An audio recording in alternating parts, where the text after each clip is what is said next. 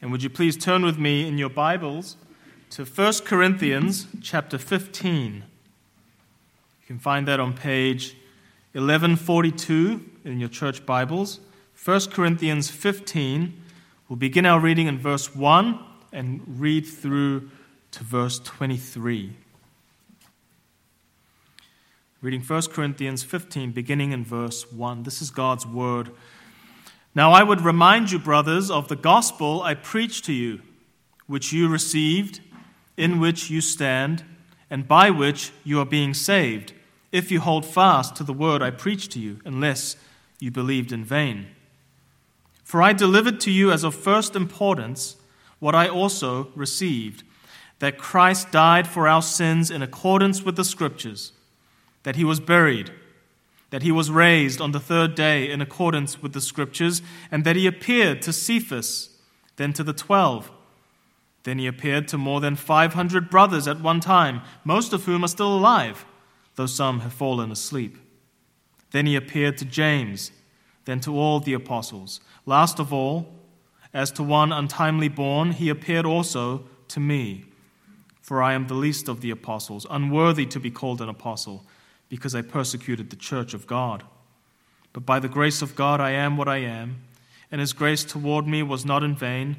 On the contrary, I worked harder than any of them, though it was not I, but the grace of God that is with me.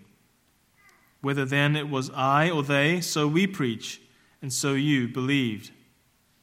Now if Christ is proclaimed as raised from the dead, how can some of you say that there is no resurrection of the dead? But if there is no resurrection of the dead, then not even Christ has been raised. And if Christ has not been raised, then our preaching is in vain, and your faith is in vain. We are even found to be misrepresenting God, because we testified about God that he raised Christ, whom he did not raise, if it is true that the dead are not raised. For if the dead are not raised, not even Christ has been raised. And if Christ has not been raised, your faith is futile, and you are still in your sins. Then those also who have fallen asleep in Christ have perished. And if in Christ we have hope in this life only, we are of all people most to be pitied. But in fact, Christ has been raised from the dead, the firstfruits of those who have fallen asleep. For as by a man came death, by a man has come also the resurrection of the dead. For as in Adam all die, so also in Christ shall all be made alive, but each in his own order. Christ the firstfruits, then at his coming, those who belong to Christ. Amen. And it'll help to keep your Bibles open as we go through it this morning.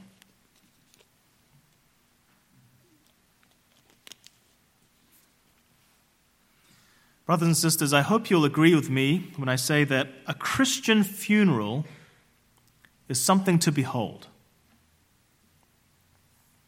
As with any funeral, there is sadness, there's grief, there's mourning, there's bereavement, there are goodbyes and regrets and consolations.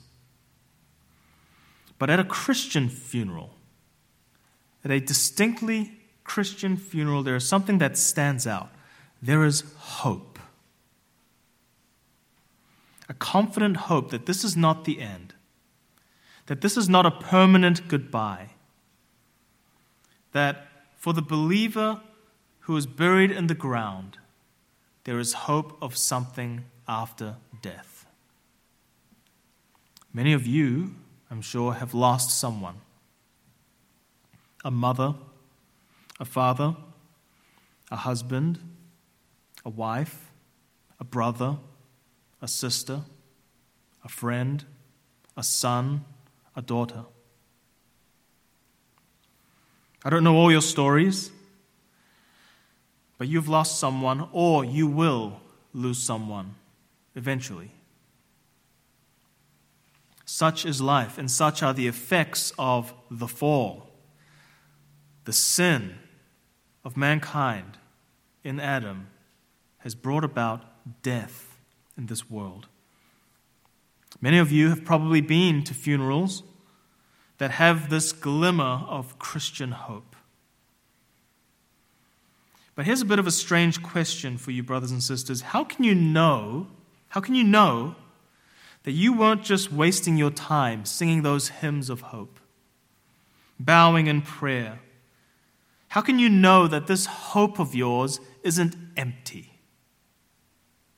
Just an illusion, a religious fantasy, a crutch for the emotionally unstable.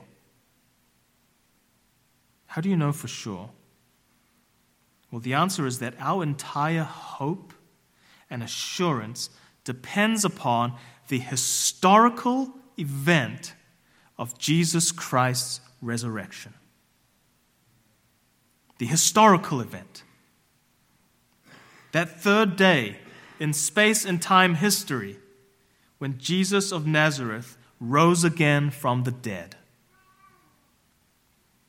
This morning, we're going to be looking closely at one of the most fundamental tenets and beliefs of the Christian faith, the resurrection of the dead.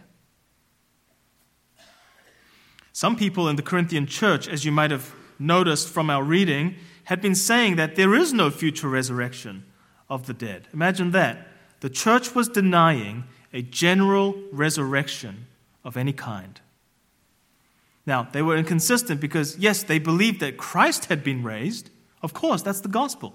Jesus was resurrected, but believers will not be resurrected in the future. They were captive to some kind of philosophy, some kind of error in the church that made them deny that. But they didn't realize that this denial of a general resurrection would have catastrophic consequences for their very faith.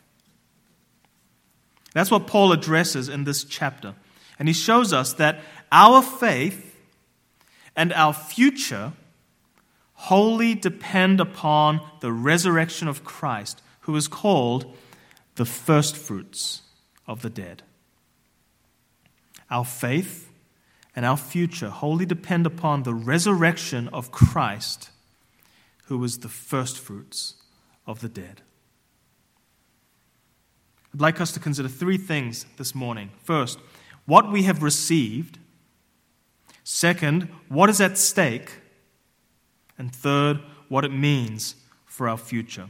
What we have received, what is at stake, and what it means for our future. So first, what have we received? Our passage begins in verse 1. Now I would remind you, brothers, of the gospel I preached to you, which you received, in which you stand, and by which you are being saved. So what we have received, brothers and sisters, is the gospel, the good news of Jesus and his salvation. And this gospel has been handed down like a valuable treasure, like a family heirloom. In verse 3, Paul says that he also received this gospel, and he handed it down then to the church as something of first importance, that is, of top priority.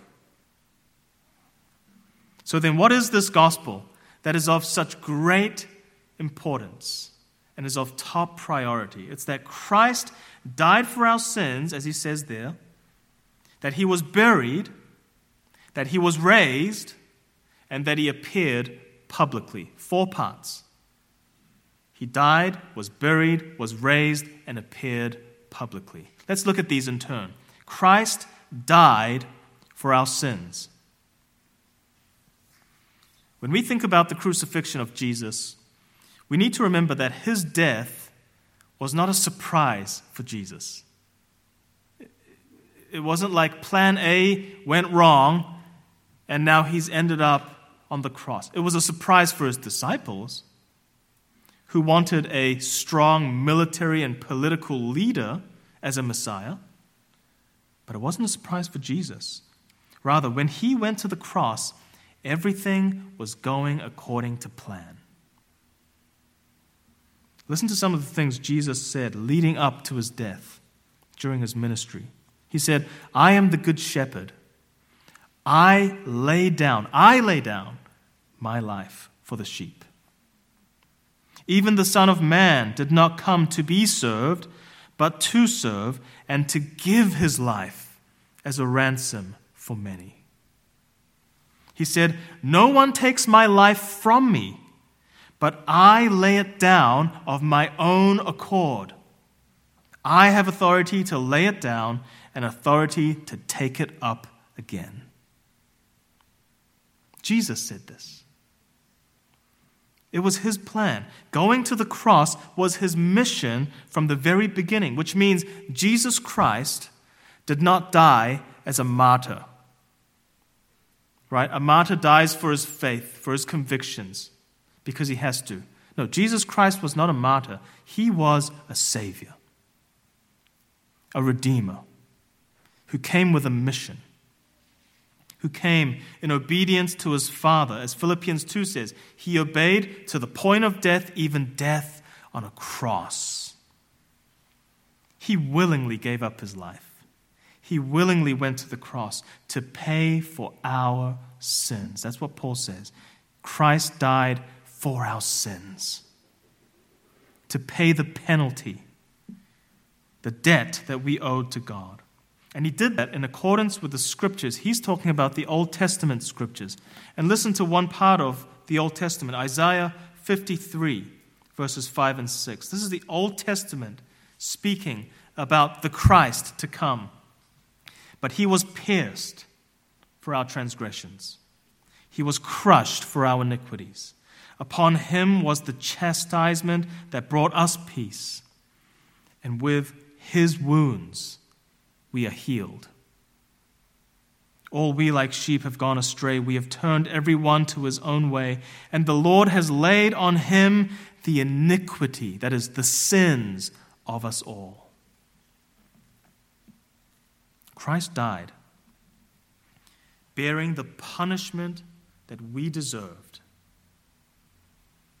the curse of the law, and he did it all in our place. And after declaring on the cross, it is finished, mission accomplished, the work is done, Jesus then died. So Christ died, and to prove that he truly died, Christ was buried. Christ was buried. His corpse was wrapped up in strips of linen, together with a mixture of spices, which was the custom of that day. And he was placed in a tomb where only dead people go. And his tomb was sealed with a heavy, large stone, securely sealing it from intruders. And he truly partook of the humiliation and the state of human death. He decayed. He died. But, thirdly, Christ was raised. All that was dead came back to life. And brothers and sisters, this wasn't just a resuscitation, right? CPR. Come on, Jesus, you can make it. No, it was resurrection from the dead. And it wasn't just a resurrection, kind of a mystical-like hologram, ghostly figure of Jesus, or just the spirit of Jesus. It was a bodily, fleshly resurrection. People touched him. He ate. They saw him with their very eyes. It wasn't like Lazarus or the widow's son, who were raised back from the dead, yes, but only to die again in the same life. No, this was a resurrection unto glory and unto indestructible life, as Hebrews puts it. Jesus is now alive, though he was once dead, and now he lives forevermore, never to die again. It's indestructible life and glory that he has entered. So Christ is risen. He has been raised from the dead. And then we see in verse 5, that Christ appeared publicly. We kind of miss this sometimes. The gospel is the cross and the empty grave. Yes and amen. But also, he appeared publicly. It says he appeared to Cephas. That's Peter. And then to the 12. Then he appeared to more than 500 brothers at one time, says Paul. And what's interesting is that he adds the comment, most of whom are still alive. And then there was James, then all the apostles, and even Paul himself. So this means there were eyewitnesses that were still living at the time who had seen the risen Christ. You could go ask them.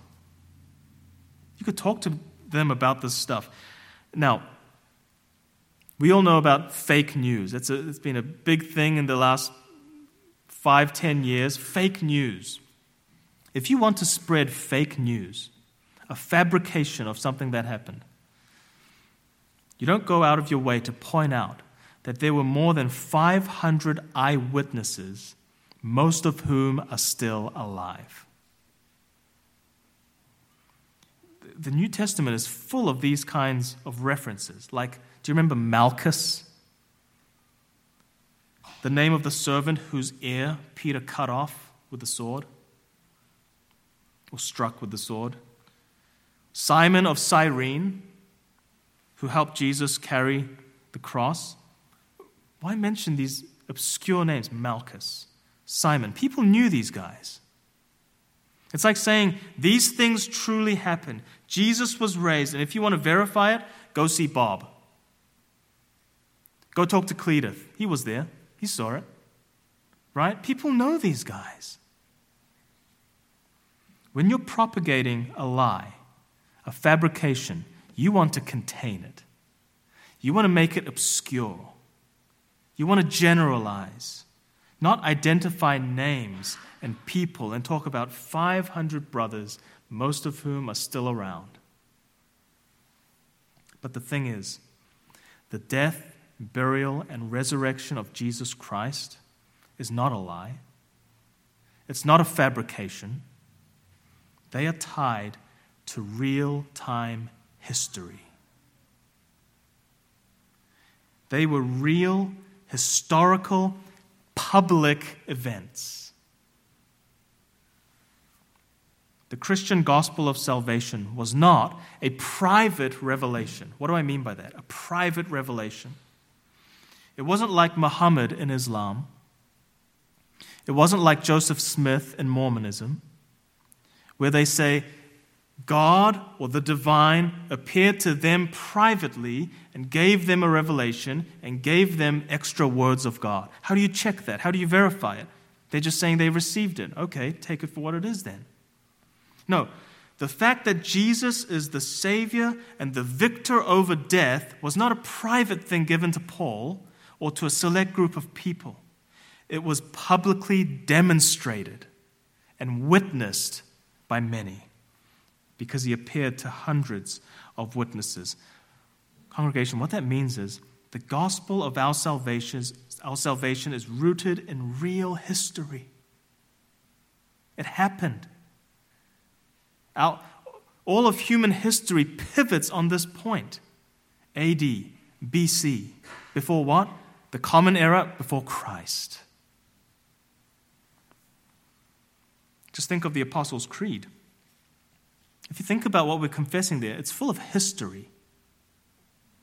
Things that happened so that we may be saved. Things that happened under the same sky under which we live.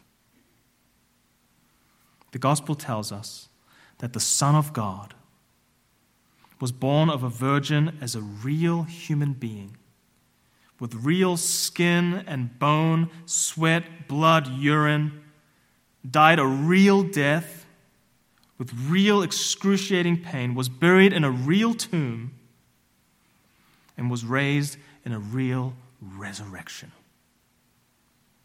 And he did all this so that your very real sins could be forgiven. Truly, really. And this gospel has been handed down from Christ to his apostles, to the early church, to missionaries, to reformers, to our forefathers, and finally to us. The gospel has come all the way down through the centuries, all around the world, to you, so that you may be saved in Jesus Christ. Praise God. You have received, that means, the gospel. And you stand firm in it, in this gospel. And now you are called to hold onto it firmly. As it says in verse 2, by which you are being saved, if you hold fast to the word I preach to you. Hold fast to it. There is no gladder news than the good news of Jesus Christ. The story of Jesus is the most important story in the world and has the greatest significance for your life. Let's take a look at why. Let's take a look at what is at stake here with the gospel. Our second point, what is at stake? Paul has reminded them of the gospel of Christ's death, his burial and resurrection, and how he himself was a witness of the risen Christ. And there are some verses there talking about his personal testimony, which we don't have time to look into at this very moment. But now he tackles the Corinthians' belief, the strange belief that the dead cannot be raised. And his argument goes like this. You say that people who have died cannot possibly be raised to life. Well, if that's true, then Jesus, who truly died, cannot have been raised either. He's pointing out the contradiction in their belief. But do you know what that means for you and your faith? Do you know what's at stake here? That's what Paul is pointing out. And he tells us what's at stake. He says in verse 14, if Christ has not been raised, then our preaching is in vain and your faith is in vain. It's all for nothing. Verse 15, if Christ has not been raised, we are even found to be misrepresenting God. That is, we become false witnesses. We're lying about God when we say that he raised Jesus from the dead. Verse 17, he presses the point. If Christ has not been raised, your faith is futile and you're still in your sins. There's no forgiveness for your sins. In verse 18, if Christ has not been raised, then those also who have fallen asleep in Christ have perished. That is, believers who have died are just lost. There's no hope for them. They're lost. That's what's at stake in the resurrection of Christ. Our witness, our faith, our forgiveness, and our future. All those things, our witness, our faith, our forgiveness, and our future. But why is that the case? Why is it the case that without Christ's resurrection, there is no hope and no salvation? Isn't it enough that Jesus died in our place on the cross? Just ponder that question. Is it not enough that Jesus died on the cross? Isn't that enough to save us? Well, in one sense, no, it's not enough. Why? Because anyone could die on a cross and say and claim, I'm dying for your sins. Your sins are forgiven. How would you know that that was true?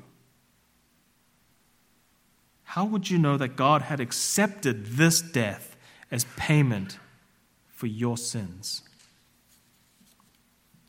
Well, congregation, the resurrection is crucial because the resurrection was God's seal of approval of what Christ had done on the cross.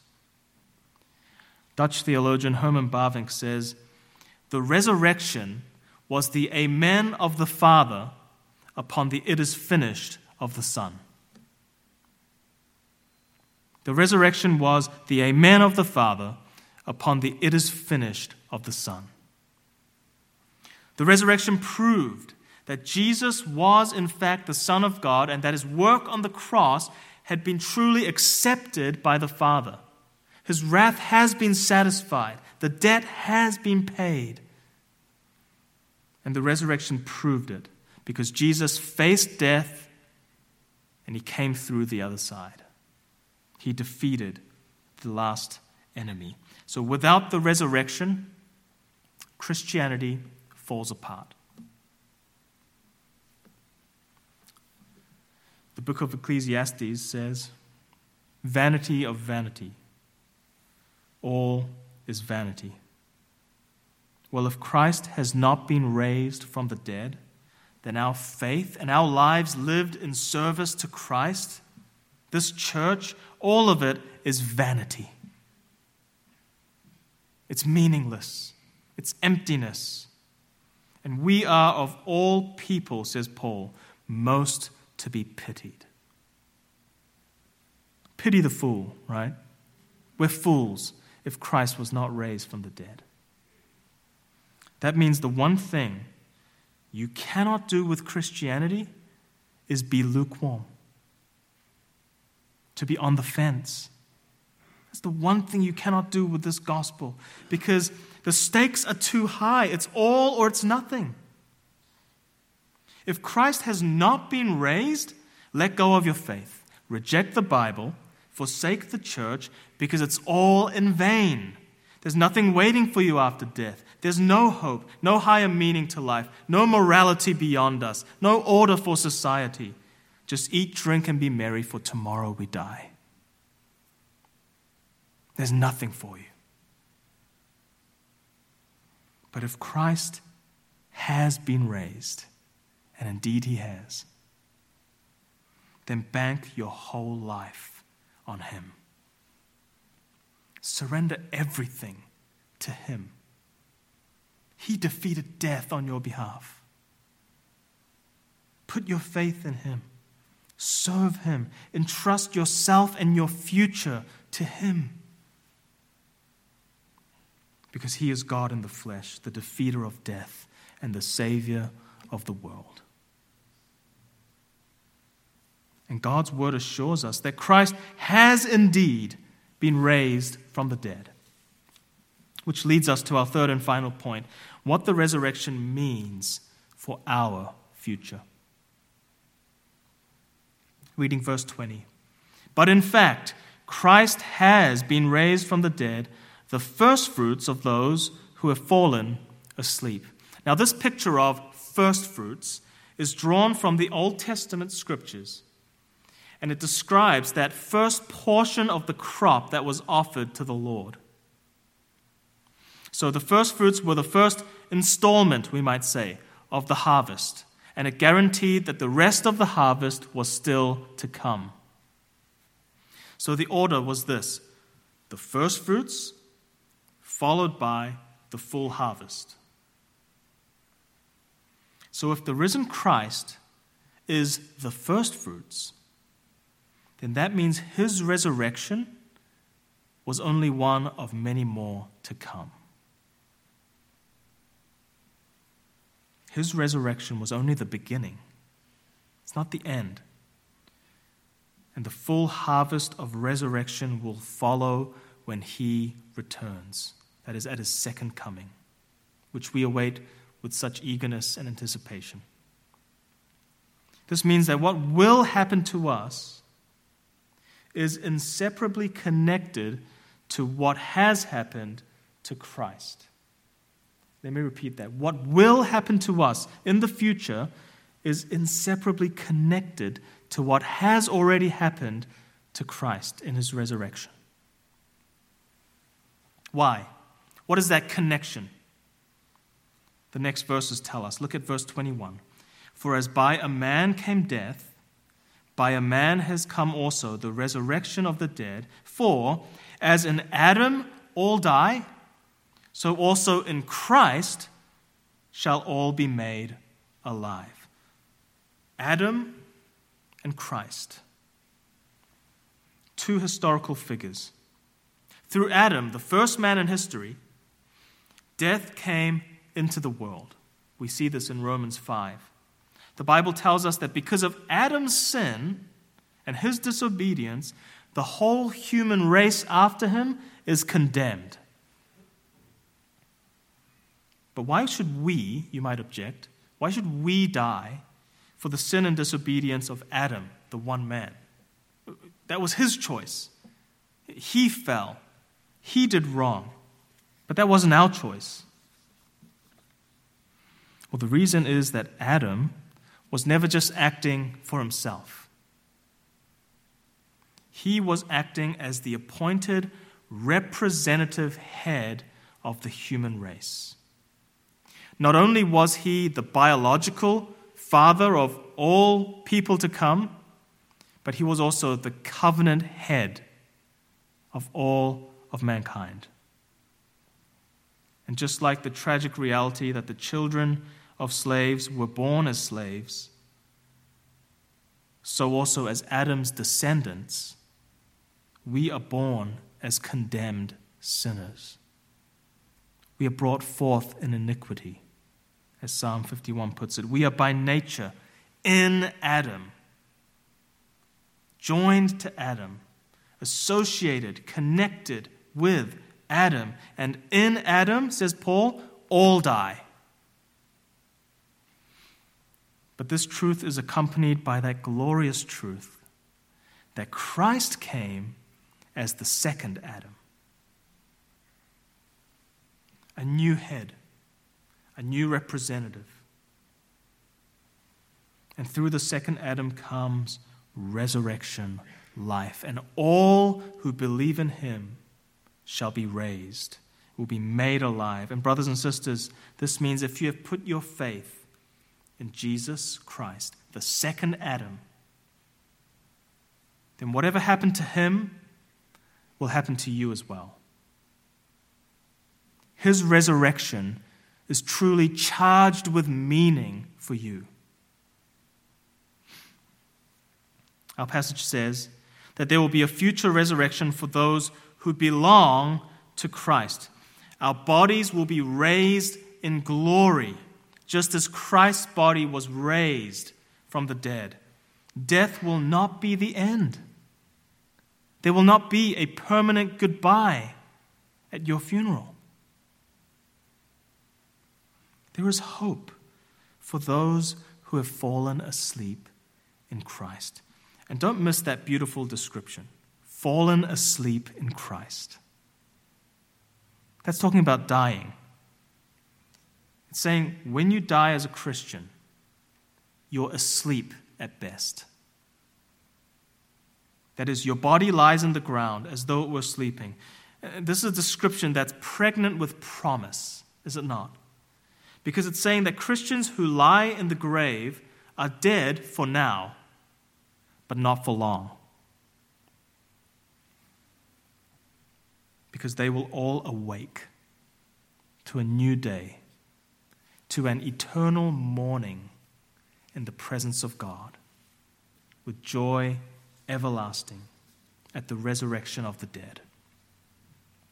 While Adam was the first fruits of the harvest of death, Jesus Christ was the first fruits of the harvest of resurrection. And just like the Savior to whom you belong, you too will be raised on that last day. And the passage will go on to say that Christ will destroy all worldly dominion, authority, and power. He will put his enemies under his feet, and the last enemy will be death. And Jesus will destroy death once and for all in this climactic reversal of death. And that'll happen at the moment of our glorious resurrection. Now, do you remember all those things Paul said would be in vain if Christ were not raised? Remember how we pressed that point in our passage? Well, let's put it this way. Since Christ has been raised, our preaching and our witness is not in vain. Since Christ has been raised, our faith is not futile. Since Christ has been raised, those who have died in Christ are not lost, have not perished. since Christ has been raised, we are not to be pitied, but rather envied. Because we have life everlasting in him. We have the promise and guarantee of a future glorious resurrection. Therefore, hold firmly to this gospel which you have received. The gospel of Christ's death, burial, resurrection, and appearance. Believe in it. Trust in it. Treasure it. Hold on to it dearly like your life depends upon it. Hold on to it like your future depends upon it, because it really does. The harvest is coming, brothers and sisters. We await it with great anticipation, for it will be a glorious harvest indeed for all those who belong to Christ Jesus, our Lord. Amen. Let us pray. Heavenly Father, we thank you for the good news of Christ your Son. We thank you that this news has reached us and that in Christ we have the promise of resurrection from the dead. We thank you that there is this sure hope of life beyond death.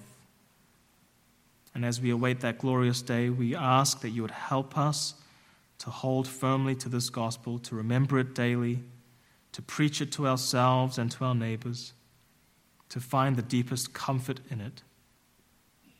Help us, Lord, to give our lives wholly to Christ the firstfruits.